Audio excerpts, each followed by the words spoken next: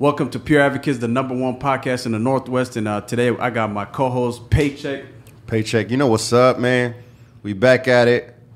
And, like a crack addict. Whatever you want to call it. But I know y'all seen that fight 3 weeks ago, man. You know what I mean? The young Somali champion, head kicking the other guy, knocking him out. What was it, 18 seconds? Yes, sir. He's here, man. Let's get to it. You know what I mean? Ahmedshafii, what's up, brother? Talk to us, man. Nothing much, bro. What's happening? Living?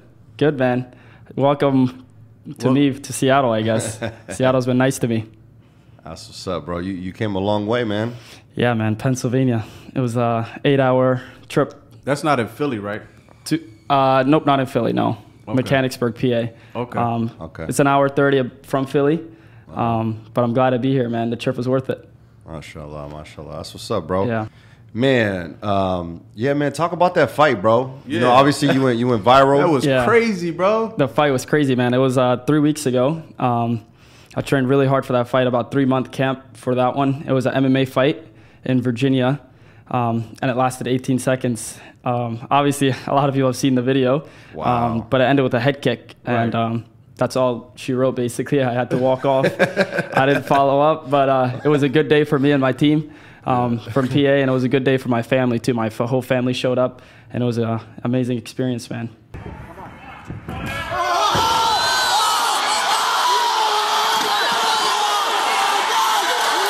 Nice, man. That was crazy. How long was he on the ground after you head kicked him? Man, it's hard to tell in the moment, but I think it was like 2 minutes. The doctors Did rushed he get in. up or they had to? Yeah, drop some water on him he got up. The doctor rushed in. When he got up, he still wasn't there because it takes a while for you to come all the way back. Right. His fists were still He was clenched. somewhere in heaven, huh? Oh man! But when he woke up, The stars is all around him. Yeah, birds around his head. But when he got up, his fist was still clenched, Okay. and looking at me, he was not all there. You know, you can tell when the eyes are still recovering, and Right. yeah, I just made the crowd calm down when the knockout happened. They were trying to cheer on. Okay. It was his hometown, actually. A lot of people didn't know that. Oh, wow. So I had to be a little more respectful. Damn, that was a away game for you. Yeah, it was a away game, which is usually where is. where for was me. it at? It was in Winchester, Virginia. It was Okay. about a 2-hour drive for me to get to the fight, but it's nothing like my first MMA fight back in May. I had to travel to South Carolina, which was about 10+ hours of driving. Wow. So how often are you doing that as far as driving to near fights and stuff? So I've had 4 fights this year, and I've started competing this year, actually. I started training 4 years ago, almost, in MMA, but I got to a level now where my coaches let me compete and, try to get some fights going. I started with a kickboxing fight in New York, and yeah, I won the fight dominantly for all 3 rounds. It was 2-minute rounds, but right after that, I went into MMA. I felt my jiu-jitsu and wrestling was there, and MMA is just basically kickboxing with all the grappling and all the exchanges on the ground too. Mixed martial arts. For those of you who don't know, Exactly. it's mixed martial arts. Exactly. And that's one of my goals, is to educate people on MMA and mixed martial arts. But then I took an MMA fight in May during the pandemic. It was a good experience. Nice. That fight ended in a draw, a really tough draw for me. I thought I did enough to win the fight. I hurt the guy really badly in round 2. And this is all up on my social media. It's nothing new that I'm saying. Right, a lot of my supporters know this. But then we went right back into kickboxing. We felt we just needed to get one more experience. So I just stepped right back in 2 weeks out for a 125 title fight in K1 kickboxing in New York. The guy was 5-0. He was a small guy, but he's beaten almost 35ers, and he's moved up in weight a lot. But that fight only lasted a minute. That was my first introduction to KOs, basically. Wow. It was my first KO. I've dropped How guys. many knockouts you had? I have 2 KOs out of 4 fights now. So it's a good 50% record of KOs. Wow. One in MMA and one in kickboxing. But that one won me the belt. It lasted about a minute. So which one do you prefer, MMA or kickboxing? I prefer MMA. It's more, I feel it's more pure, pure combat, unarmed combat. Kickboxing, there's your weapons aren't all there. Muay Thai has elbows, but for the kickboxing I was doing, didn't have elbows. It didn't have a lot of stuff, especially at the amateur level. Yeah. And I like to test myself against wrestlers. That's the kryptonite of a striker. Right. So it's like this last guy I fought. He was which was my 4th fight. Right. He was a wrestler in high school all 4 years, and he was going to college to wrestle too. So they took this fight thinking he was making his debut, but I already had 3 fights, 1 MMA, 2 kickboxing, and I was a champ in kickboxing. But they took this fight thinking, hey, we'll pressure him a little bit, overhand, and shoot a takedown. And obviously it wasn't the case. There's a lot of tactics that go into this game that a lot of people aren't, knowing of. Can you give us like a little background story about yourself? Yeah. Because you're 19 years, or you're 20 right now. Yeah. You're 20. Yep. And you said you've been training 4 years before you start combat. Yep. So how did you gain the discipline, and like how did you know you wanted to become an MMA fighter? Because that's like, you don't really see a 16-year-old like, hey, I want to train 4 years. 16-year-old Somali that wants to train 4 years and jump into MMA fighting and combat. That's very rare. Like how did that happen, bro? What goes in your mind when you're like, you know what, I want to knock people out? So it's funny, man. I was always a soccer player growing up, which is like the big sport for Somalis and everyone around this world, Yeah. Because in person, you kind of look like a soccer player. Like you don't look like a fighter. But I'm not the most intimidating looking guy, but it's usually, that's usually like the scarier guys, the guys that don't look scary, and the real thing. You got an advantage. Exactly. Mm-hmm. So I was a soccer player all my life. I played soccer through middle school, high school, and I actually played club in college my first year. Mm-hmm. But I watched MMA growing up. Maybe like 8 years ago now. I've been a fan for a while. And this is before, like, obviously it became a mainstream sport. It was pretty big back then, but nothing like it is now. Right. I was a really big fan of a lot of fighters, St. Pierre, McGregor, Silva. Do you remember your first fight?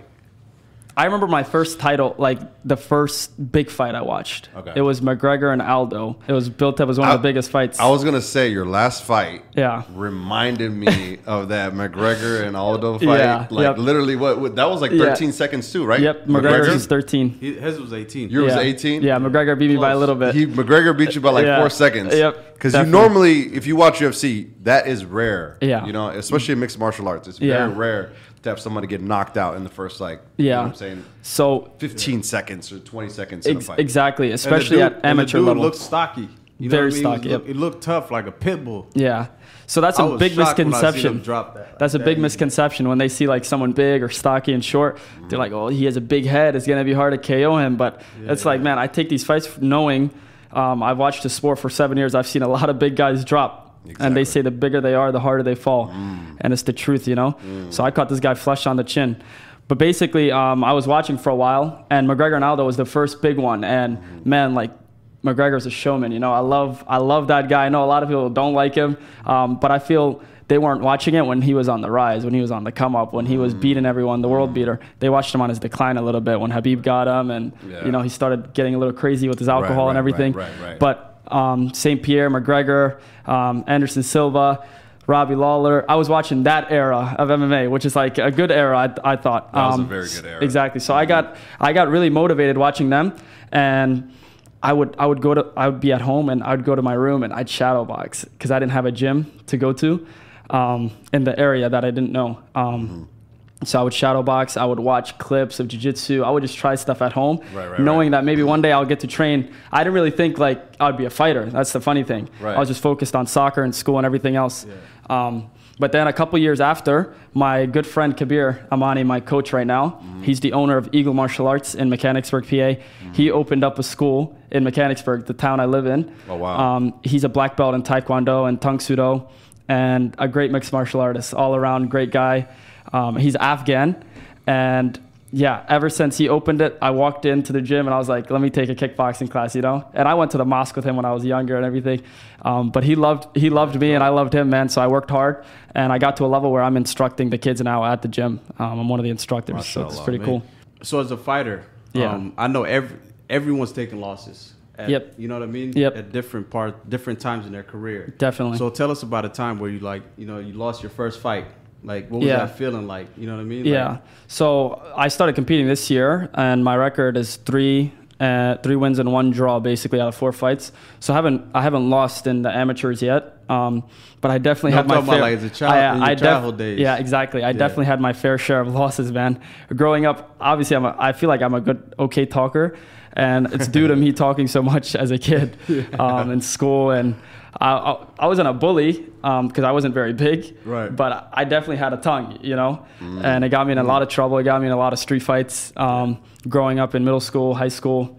But there, dude, I got my ass beat plenty of times, you know. But you know what? I learned from it, and it's a big thing that's prominent in the community of Somalis, where the kids will get into fights, you know, and they won't know how to react, how to respond when they do get their ass beat, and it's kind of sad, you know.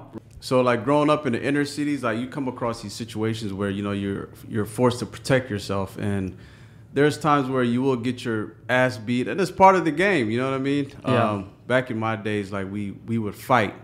We would fight no matter what, and I feel like in this generation, it's like they don't really like fight, bro. Yeah, they You know don't what I scrap mean? anymore. Yeah, bro. Like you see a lot of situations that could Yeah. easily lead to a conversation or like even a head up with someone. Yep. You see a gun being drawn like Yeah. before all those steps. And Yeah. it's kind of like, Yeah. you know, why do you need a gun for a fight? No, You know what I mean? Like, you're spot on, man. And a lot of people say like, oh, he's an old timer, oh, this, that, you know, like when the kids think about it. And I'm a kid too, you know, but I feel like I have a totally different outlook, which a lot of MMA guys do, on violence, you know. Right. Most people don't know the extent of violence, like a punch being thrown. They don't know what violence is, basically. So they resort to like guns and everything else, knives, stabbings, and it's all over the Somali community, overseas, the diaspora, everywhere, man. And it's kind of sad, but yeah, it's very crazy, man. so what do you think, like, for the young generation of guys that, you know, come across conflicts, you know what I mean? And the first thing that they want to do is pull a gun out instead of having a conversation. Yeah. Or even like getting in the box and, you know what I mean, throwing hands, like, Yeah.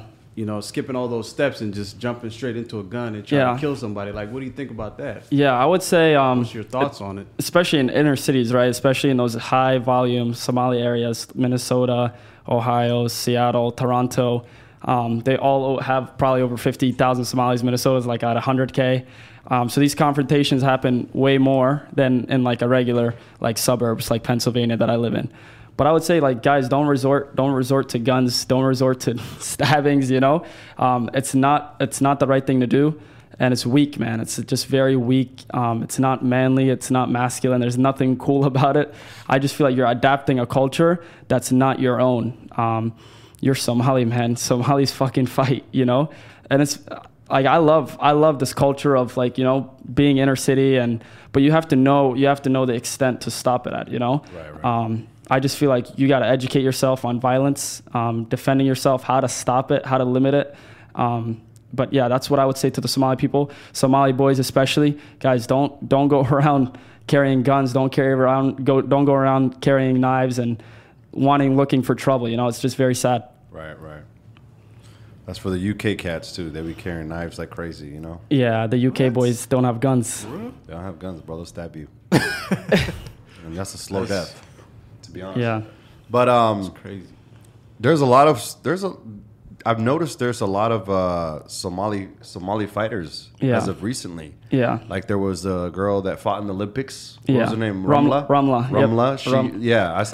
I was watching her fights in the Olympics. Yeah. Talk about that. Talk about like the Somalis like coming up right now. Yeah, I showed you a post earlier about a lot of the Somali fighters I posted maybe like 2 months ago. There's a good amount in the UK. The guys, especially Ramla, is the most prominent, I would say, because she's a pro boxer and she's a woman. Right. It's awesome that she's Somali. She represents her country. Right. And I love everything about the UK fighters, especially. And there's like a lot from Netherlands, the Dutch area. Right. Scandinavia has a lot of fighters. But Somalia, man, we're known for being tall, lengthy bastards that can fight, man. I'm telling you. Come on now. Yeah, man. Yeah.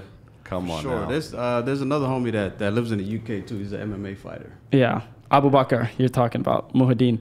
Mustafa. Yeah, Mustafa's a good Shout out one Mustafa, from if you're Liverpool. watching this. Mustafa's good friends, I believe, with Muhammad, so it's pretty cool. That's what's up. But Muhaddin Abu Bakr is I would say the most prominent. Right. This guy is fighting December 18th, actually, this month. I'm trying to get out there and see this fight, but I would say he's like the most well-known, and he's a very talented guy.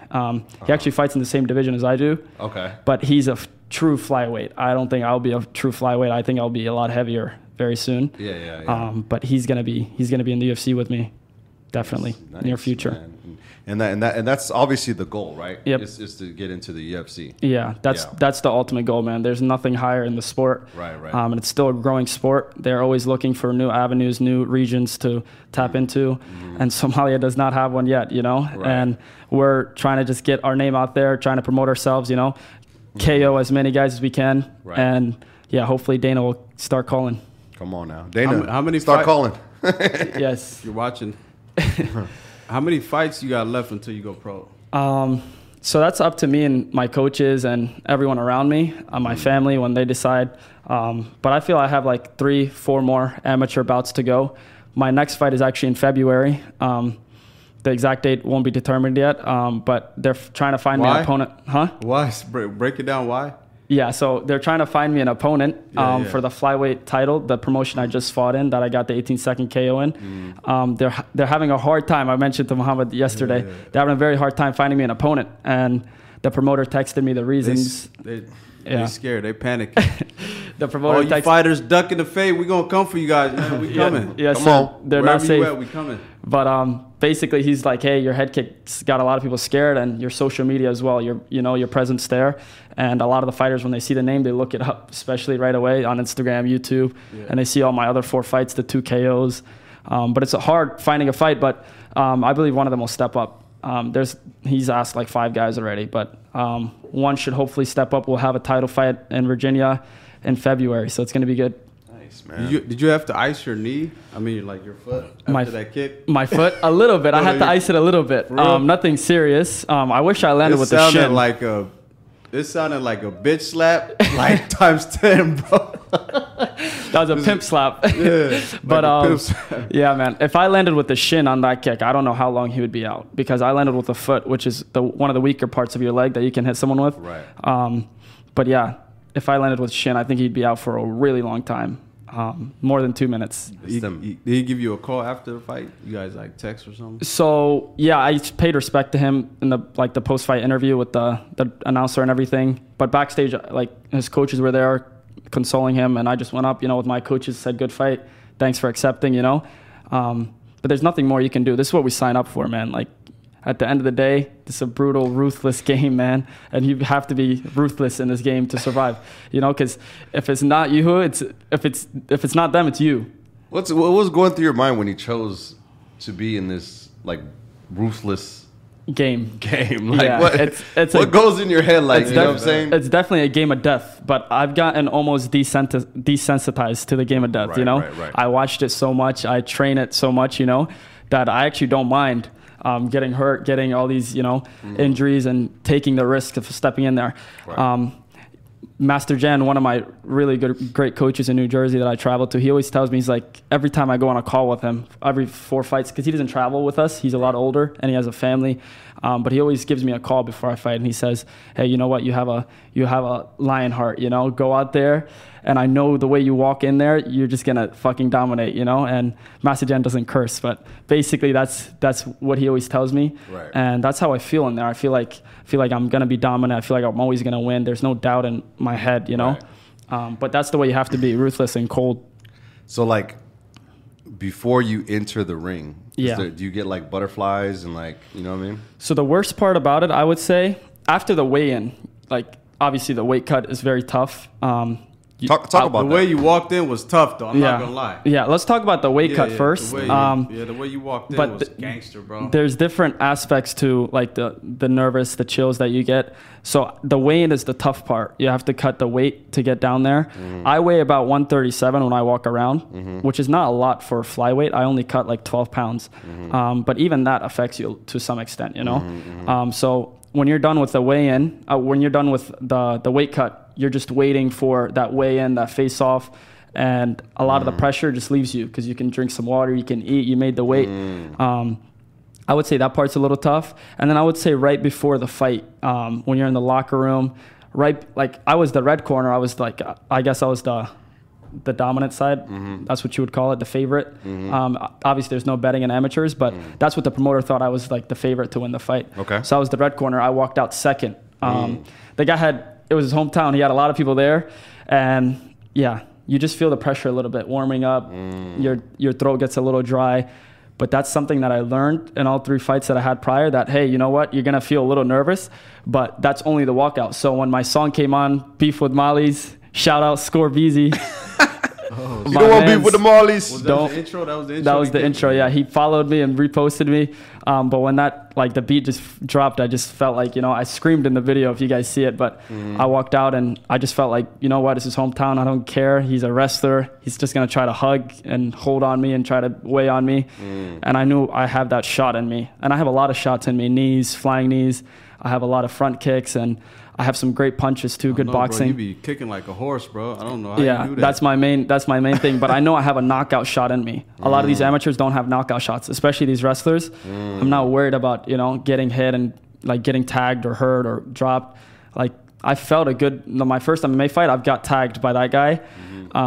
But nothing crazy. I hurt him worse than he hurt me. But that's when you feel the energy, feel a little bit of nervousness. You get your Vaseline on your face. But when you step in, that second you step in, that's when you know what's what, you know? That's when you know, oh, he's in the same situation. Let's see who's man enough, you know, to get through this. It's man versus man at the end of the day. Exactly. And there was a lot of great tactics that me and my coaches were developing for that fight. Even in that 18 seconds, you can really see the tactics. Feigning was a good one. Like wabis, we call it in Somali. A lot of feints had to be thrown right away because he's trying to close the distance so fast. He's trying to just maybe throw one hard overhand, try to hurt me, and dive at my legs and get on the cage and start wrestling. Because he's a wrestler. Exactly. So all through training camp, we put each other in the worst situations possible, which is hips down. He's holding us down. And just working, stamina, huh? Exactly, working our way from the worst possible position that I can find myself in. So I felt confident right away. I'm like, I've been in the worst fucking trenches that you can think of in training camp against heavier guys, because this is a flyweight. He's a short guy. So right away, start feigning, get some of that distance, and the KO paid off. Would you consider yourself a kickboxer? Or? I would consider myself a good stand-up guy. So like a great kickboxer, great punches, great cardio, obviously. Somali cardio, you guys know East Africa cardio, man. It's another level. But I would say, yeah, great guy from stand-up position, you know, long, rangy, dangerous, both sides. I'm righty and I'm a left kicker. So lead and backhand is really hard. But yeah, that's what I would say. That's what's up. We're not going to get into more details because we don't want to give any more secrets away. Yes, no more. I have some good submissions under my locker. That's what I was going to ask you. I don't want to talk about the ground game because one of these. I have to ask you off camera. Though, yeah, one of these fights, I'm going to have to show my jiu-jitsu and wrestling, but that's for another day. I don't want to show any of that yet.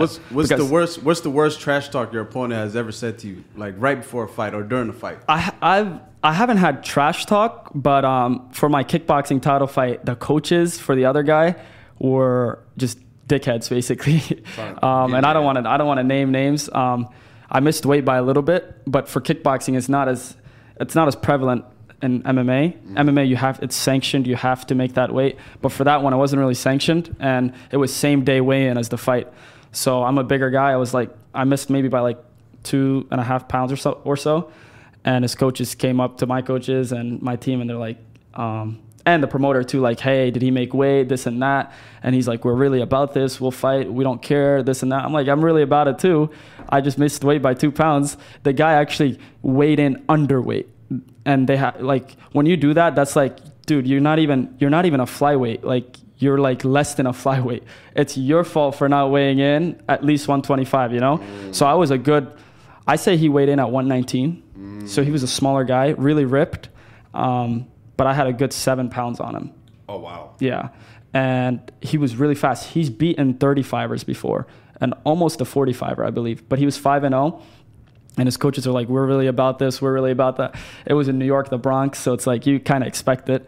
But yeah, we saw what happened. We're really about it too. Oh, yeah. So what happened? KO, man. 1 minute, yeah. 1 minute? Yeah. Overhand. I threw a flying knee and then an overhand. And his head bounced off the ground and it was over.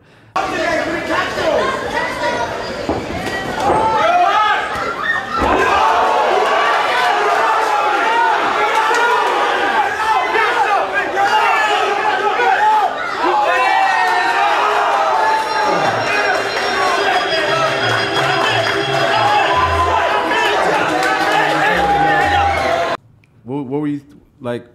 What was going through your mind during that fight? That fight, I thought it was my hardest fight in terms of like what happened in that minute. The guy caught me with a spinning back kick to the body. It sounded very loud. The crowd reacted very loud. He had some good kicks. He was just a weird striker. Like he would catch me with weird shots, and I just couldn't find my footing. And this is, by the way, 2 weeks after I just fought an MMA fight, so I had to get back to the kickboxing side a little bit. But a minute in, I was just like, enough of this shit. Like flying knee and just haymakers after, you know? And the shot caught him very hard right on the chin. So I threw a flying knee and an overhand, and he dropped very hard, and the ref right away just called it. Wow. And in kickboxing, you can't follow up, but he still was out of it when he got up. Damn. And I know kickboxing too, like, it's about those... It's about those weights that you need. You know what I mean? No, definitely, man. There's different levels of weights. A lot of people don't know about that, but you know what I'm saying? I don't know what the pounds are, but you know what I'm saying? You're kicking those things, and like your shins are getting conditioned. Yep, they're getting conditioned. Sometimes you even might like not fracture, but like micro fracture them. You know what I mean? No, definitely, it's just to make them stronger. And a lot of people don't know. Like, you might just be walking around, but you don't know what that person's been kicking. Yeah, exactly. You know like, I mean? I might look skinny and soft, but, man, I have some hard bones, you know?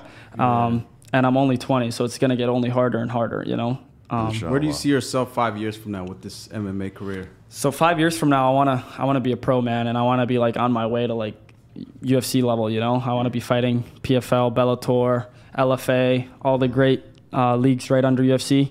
And just trying to chase that last great fight, great KO to get in the UFC. And that's my goal. 5 years from now, outside of MMA, I want to be still changing lives, you know, teaching kids martial arts, teaching kids a lot of stuff. Not in just my hometown. What was it? You mentioned earlier, like, you wanted to go back to Africa. And do some work out there. No, definitely, man. I've been trying to find a lot of NGOs back home just to help out. And just raise awareness about everything that's going on there. I just want to help as much as I can, man, change lives. It's not about money or all this, you know? It's really not about it. I love fighting, but there's so many other things that I can do with fighting that will help other people, you know? And that will find them their dreams, you know? Because I'm already doing, like, basically my dream. You know, I love what I do. But there's kids that don't have the resources, supplies to do what they want to do, you know? Play football, play soccer, play everything that they want to do. Maybe be a singer, they don't have the instruments, you know, whatever it is, man. I just want to help the Somali community because I feel, obviously there's so much poverty in this world, but I feel Somalia is on the lower side of that poverty, and we got to raise awareness to it. Mashallah. My question for you is, how did your parents feel when you told them, like, you're a UFC fighter? MMA, yeah. So... Or MMA exactly. fighter. So when I told my parents I want to fight in MMA, I fought in kickboxing first. So I actually didn't tell them about the kickboxing fight. I would travel to train and spar and stuff. But one day I was just like, Mom, I'm going to New York. I'm going to just do some regular sparring with some guys there. And I didn't tell her about that fight. But when she saw my first fight and she saw me win, she was like, why the hell didn't you tell us, you know?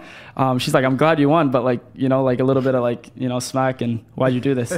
And the next one I had to tell her, and the next one was MMA. So I told her about the MMA one. It was all the way in South Carolina, so I was going to be gone for multiple days, weighing in and driving back and everything. So she had to know about this one, and it was during COVID, so there was no fans, nothing there. She's just like, dude, don't get fucking killed. She talked to, like, you know, my team and said, take care of this guy. And then we drove down all the way. It's like 10-hour drive. We fought. We got a draw. My mom actually watched it live from home. That one was broadcasted. Okay. Oh, wow. So she was like, dude, no way that you're going to go to South Carolina and I won't know the result or anything until, like, you're okay or doctors or someone calls. Right. There's always that risk, you know? Right. So she watched it live with my family, and it was a hard fight, man. Like, she didn't like what she was screaming. My brother was telling me, like, hey, because the first round I got dropped with an illegal knee. There was no knees to the head in that state. South Carolina, the sanctioning body has no knees to the head. Okay. But I got caught with one and I got dropped hard. Right. And the ref didn't call it or anything. So the guy just went in, ground and pound, and I had to survive the last minute of the first round on my back, just getting some punches thrown at me. I survived it, and my cardio kicked in. He got a little tired because he was trying to take me out in the first round. That guy was more of a boxer style. And round 2, I hurt him really bad with a head kick. And round 3, so round 2, I won dominantly. Round 3, they changed up the game plan, and they wanted to clinch. His whole team were just like, hey, hold him a little bit, you know, waste some time. We might get a decision. And yeah, he tried to just play it dirty in the clinch. He actually headbutted me in the clinch, and they took away a point. We were certain that we won the fight after that point was taken, because we won round 2, and round 1 was close other than the knee that dropped me, which was illegal. And then round 3, he headbutted me, which took away a point. So we're like, and round 3 was like, he didn't do anything damage. He was just holding, you know? Right. So we thought we did enough, but they gave it a draw. My mom was happy that I didn't get my ass fucking beat again, you know, like I did as a child, but she watched it live, and it was a good experience. We drove back, you know, we just recovered, and that was it. And that was done. But yeah, my parents have trusted me ever since. Like after those 2 fights, I fought for the title. I got the knockout. That KO helped a little bit. She's like, damn, you knocked someone out now, you know, like. And then she's like, now put on the helmet. Yeah, now she's like, go on. Protect your head. Yeah, now she's like, go on to MMA and get a knockout, you know. And the MMA one, she was actually there. Mom was a G. That was the crazy one. My mom went to the MMA fight with my 2 brothers and my sister, my little sister too. They were all in the crowd. It's funny. Right before the KO, you can hear from multiple angles my mom saying, "Let's go, Ahmed," and she doesn't even speak English. It's the funniest thing. Like she didn't say it she said it in English. The video you posted. Yeah. So you guys can hear it. If you play it, it says like, "Let's go, Ahmed," the one without the music, and that's actually my mom. And right before the KO, she says that, and I KO'd him right after. I feel like it's just a good moment for me and my mom. We took pictures after. The spirit from your mom kicked in. Exactly, like, man. Wow, it's time to go. Exactly, man. It was pretty awesome. Was your mom like, yo, you got it from me? Yes, man. There's a lot of fighters, Somali fighters that have, warrior parents. Dude, we've been in a war zone for such a long time. Right. But yeah, man, even the average Somali brother, like, so much trauma runs in the families, that the parents have been through. So when my mom sees things like this, she's like, you know what? I'm proud of you. You went to the war zone, you went to the trenches. Right. Not realistically, not obviously, but she's talking about the way of like just the warrior mentality of walking in there, being gissy, being brave, and getting the job 100%. Done. It takes a lot of heart and guts, to get inside a ring and fight. Not only that, self-discipline. Really, no gloves. A lot of people don't understand. Like when you do mixed martial arts, you do Muay Thai, Taekwondo, Jiu-Jitsu. Yep. Like it's a lot of self-discipline. Yeah. Like you know what I'm saying? Like definitely. Like you play basketball. Like it's a lot of mental. Yeah. More than physical. Yep. Right. You know what I mean? That's what I would say. Yeah. Yeah. There's so much that goes into a camp. Like a fight camp is not just regular training. So we train full year as fighters, but once that fight gets like made, like, hey, the promoter texts you, this is the guy's name, this everything, sign the contract, do your blood work. You do the blood work for your HIV and AIDS and all that shit. Mm-hmm. And every time you fight? Every time you fight, yeah. You have to, because if you bleed, and the next contact thing, and everything. Yeah. So just in case you go in for that bite like Tyson. Exactly, man. Which it can happen, But once all that gets done, and then the fight picture gets posted by the promoters, and it just gets you that feeling, like you feel a little pressure there. Right. And then you start training, and all that pressure like leaves, confidence through training. So like that 3 months, we're going to the trenches, we're going to war, we're lifting extra, we're eating our supplements, we're taking care of our body. You're recovering while you're taking your massages. So those 3 months, train for 3 months before every fight? This one, yes. This one was an MMA one, and I needed an MMA win, man, because these amateurs, man, they, like striking wise, they can't compete with me. But we just trained a lot of wrestling, a lot of grappling, keeping them off of me, and we needed this win badly. So we did the camp really early. My training partner was actually fighting Ahmed, a Moroccan brother. I did it with him, my coaches. We got the weight down properly, and we went in there and crushed it, man. So there's a lot of discipline, a lot of stuff that goes into these fights. Obviously, it lasted 18 seconds. It doesn't show 3 months of work, but that's basically what happens, That's a lot of discipline right there. Yeah. For 3 months, to train 3 months, and then only fight for 18 seconds. Man. But that's the goal, though, right? Yeah, that's the goal. Like to try to get the fight as quick as possible. Easy day at the office, I think to an extent, all fighters, like, they know they want the finish, you know? You don't go walk into a fight and say, maybe some guys do, maybe wrestlers, you know, the guys that are really boring or think tactically. I think tactically too, but I think tactically in like killing you, you know? Right. There's no like, I'm going to hold him for a minute. I'm going to do this, that, you know? Right. I walk into every fight thinking like, when am I going to get this guy out of there? What shot is going to do it? And how long will it take, you know?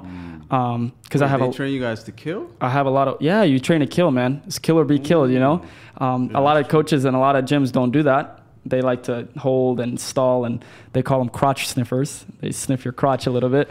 But those are the guys we want to beat the worst, you know? Those guys that are a little more boring, a little more holding style. And you're signing a contract, too, that you can die. Exactly. That's the other thing, too. Exactly, man. So what do you say to the youth out there that are struggling, confused, you know, peer pressured, and they want to do something positive with life? Yeah. They might have, like, the wrong people around them. Yeah. How do they escape all that? So I like the word peer pressure that you use. There's a lot of peer pressure, man, at that age. Everybody experiences it. Obviously, like, I'm still young, man. There's peer pressure right now on me. Go do this, go do that, you know? But I would say, guys, like, just find the right people around you. Like, obviously, like, everyone has, like, a brain, you know? We got to use that brain. Like, the path you guys, some of you guys are going down, there's two options, you know? It's either you're dead or you're in a cell, you know? Especially these inner cities, you're already set up to fail in a way. You're already at, like, the lowest side of the demographic that you're in, that city. So, guys, the youth, the Muslim youth, I would say, any youth, honestly, just go out there, talk to the right people, you know? There's always someone better to talk to. There's always less peer pressure that you can run away from and talk to an adult, you know?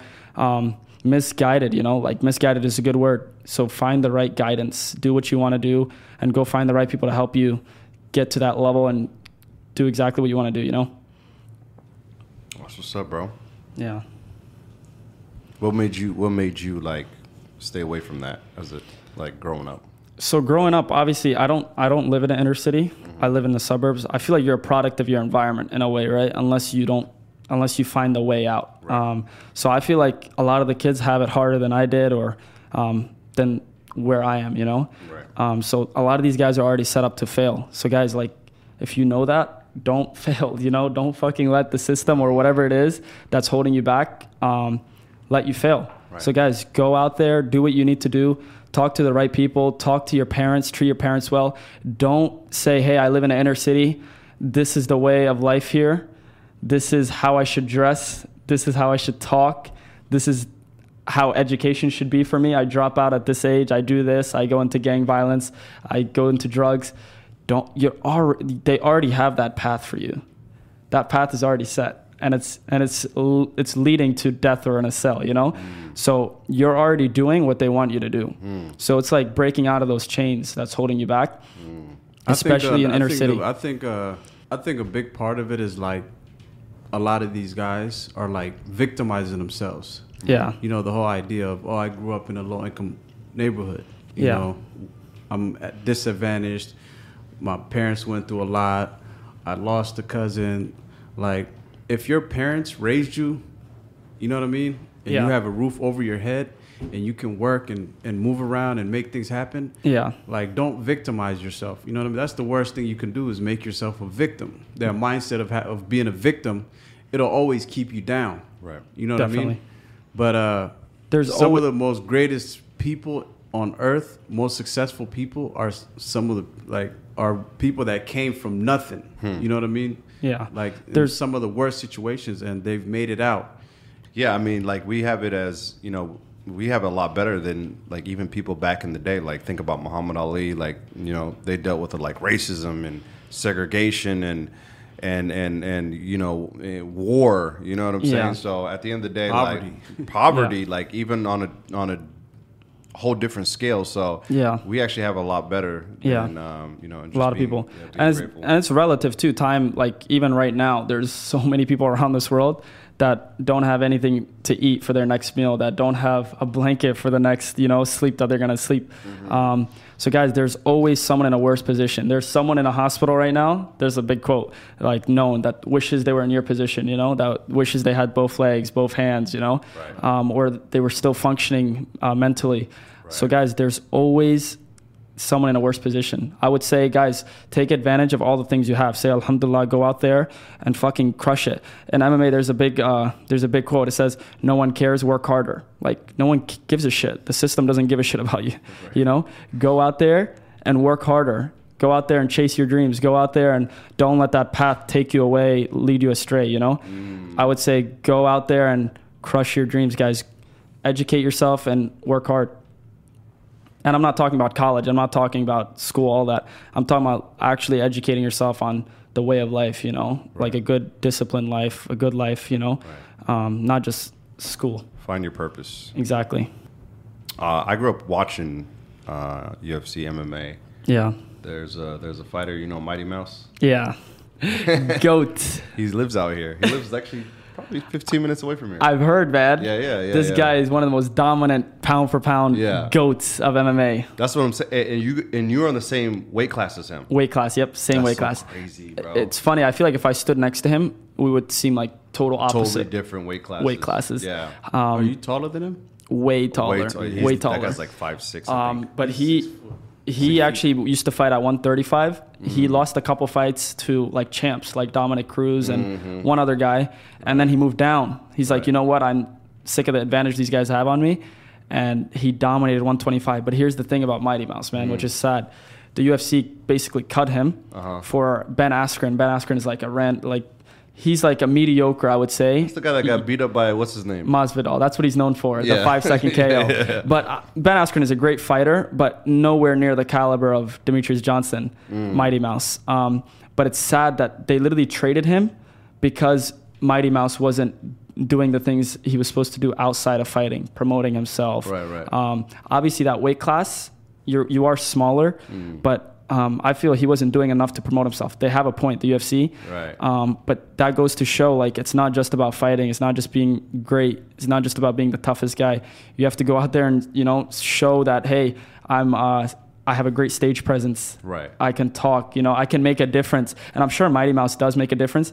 His personality doesn't help him. He's such a sweet guy, you know. He plays video games all day. Exactly. He's such an awesome guy. You know what I mean? No, I'm sure he's doing great things. Shout out things. to Mighty Mouse, man. I love Mighty Mouse. I'm sure he's doing great things. Is he from Seattle? He's from Seattle. He lives literally in, we're shooting in Belgium, by the way. But he lives literally 10 minutes away. His gym is actually in Kirkland, which is not too far away from here. But But it's sad. It's like the reality of not promoting yourself the right way. Or the UFC didn't do him any favors either. They weren't showing him the love that a GOAT deserves, like him. Right. But I would say, if you're a great fighter, you got to promote yourself. You know. I think nowadays that's a big part of just building yourself as a brand too. Yeah. Just promoting yourself. That's of course huge nowadays, man. Of course, man. This digital age is like marketable. Yeah, and there's dinosaurs out there. I like to call them dinosaurs because they're so old school mentality, and they're not even old school people. It's not older people saying it. It's just like, oh, I'm a tough guy. I don't need a social media. I don't need all this. Like, yeah, you're the broke one, you know? Like, you're the one that's not getting this, you know, the podcast, the sponsorships. And I'm not even saying me because I'm not in that position yet. But I'm saying, like, I can see which fighters are making money because I know the game. And I can see which fighters are not. And I can see which guys are getting more favors done for them and who's not getting the favors, you know? And it's all about the impact you make. Yeah. Style Bender. Yeah. He's like one of my favorites, man. Yeah, Style Bender is amazing, man. Dude, the guy is like he's so marketable. Yeah. He talks mess. You know what I mean? That man knows how to promote himself, He knows how to promote himself. And he knows his niche too, you know? Yeah. It's that anime niche, that African niche, you know? Yeah, he knows his people and he promotes it well and his style replicates it. His KOs. You kind of I'm not going to lie, because he's more of a kickboxer. Yeah.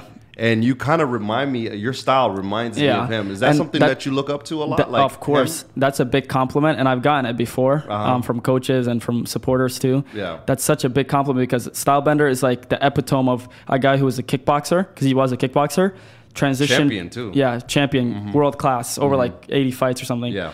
He transitioned into MMA successfully. One of the only guys to do it outside of MMA and come in, you know.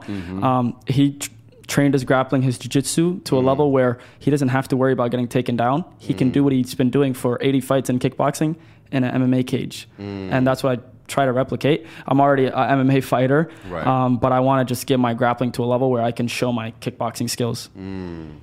Yeah, bro, you make us look good. You make the flag look good. You know what I mean? We're proud of you, man. We're going to support you. Inshallah, we coming to your next fight for Inshallah. sure. You know what I mean? Keep doing what you're doing, man, because you know you never know who's watching. Yeah, And, no, that's all it's about. You know, it's 20 about years old at doing what you're doing at 20 years old. That's huge. You know what I mean? And keep inspiring, man. And yeah, bro. No, I'm very proud of you, brother. Thank you, brother. What I mean, keep doing what you're doing. Keep going out there, kicking butt. Yeah. You know what I'm saying? Yep. We're gonna root you on. You know what I'm saying? And inshallah, hopefully, we're gonna see you in the UFC. The big stage. On the main stage. very soon. You know Coming what I'm saying? soon. Yes, sir. Stay tuned. You got the young phenom out here. You know Thank you, what I'm brother. saying? Thank you, brother. I appreciate it. And it's all about, like you said it perfectly. You don't know who's watching. You know, it's all about the future generation just leading a good path for them to at least hey, take some inspiration. He did it. I can do it. You know. Right. And I get messages like that all the time. Like, hey, do you recommend a gym near me? Hey, can you help me with this? Hey, it happens so much already at this early stage. Right. So it's like, how many lives am I going to try to change when I'm at the $1 million level, basically? And that's what it's about, man. He's not just doing it for himself. He's understanding he has a purpose, of course, to out there and impact the youth. Of course, and I would say to anyone that represents a small country or niche or whatever it is, any level, I would say always carry your flag with pride. Obviously, I'm Somali, and I would say it to the Somali people, but I would say it to any country, African country, Arab country. There's so many fighters out there from these big, prominent countries already because they have the facilities. But once someone else sees it, the sport is only going to grow in that region. So that's my big goal, to at least bring the sport of MMA to Somalia and the East Africa region and try to grow the sport as much as I can and just hopefully change some lives too. Represent. Absolutely. And if you haven't already, man, tap that subscribe button. Help us reach more viewers, man. Let's get to #1 on Apple, Spotify. The link is in the bio. Wait, hold on. Do we just hit 122 in Dubai or what? Oh, yes. Ranking 144 on society and culture in Dubai. Shout out to all the fans and supporters from Dubai, man. We appreciate all your support. Nothing but love, man. Keep subscribing, man. Get us out there. And yeah, brother, man. I love it, man. Appreciate you coming on, man. The pure advocates, man. It's pure. It's authentic. I love the podcast. I'm a big fan of it, which is why I came all the way out here, 8-hour flight. Nothing but love, man. You know what I mean? That's what this podcast is really conversations that happen behind the scenes when we putting it on camera. You know what I mean? So definitely, that's what it's about. Definitely, yeah, I love it. Yo, love you being here, brother. Any last words? I would say just wanted to shout out my family, every Somali out there that supports me and everyone else that supports me. Guys, I would just like you guys to follow my Instagram, Farah, at Farah MMA. It would mean a lot going forward, obviously. Right. And yeah, just keep supporting your own. Obviously, I like to support my own with journalists and podcasts and editing as much as I can with our own people. Right. And I would just say support your own guys, your local businesses or your local Somali people, and just keep crushing it. And ma'as salam. And we out.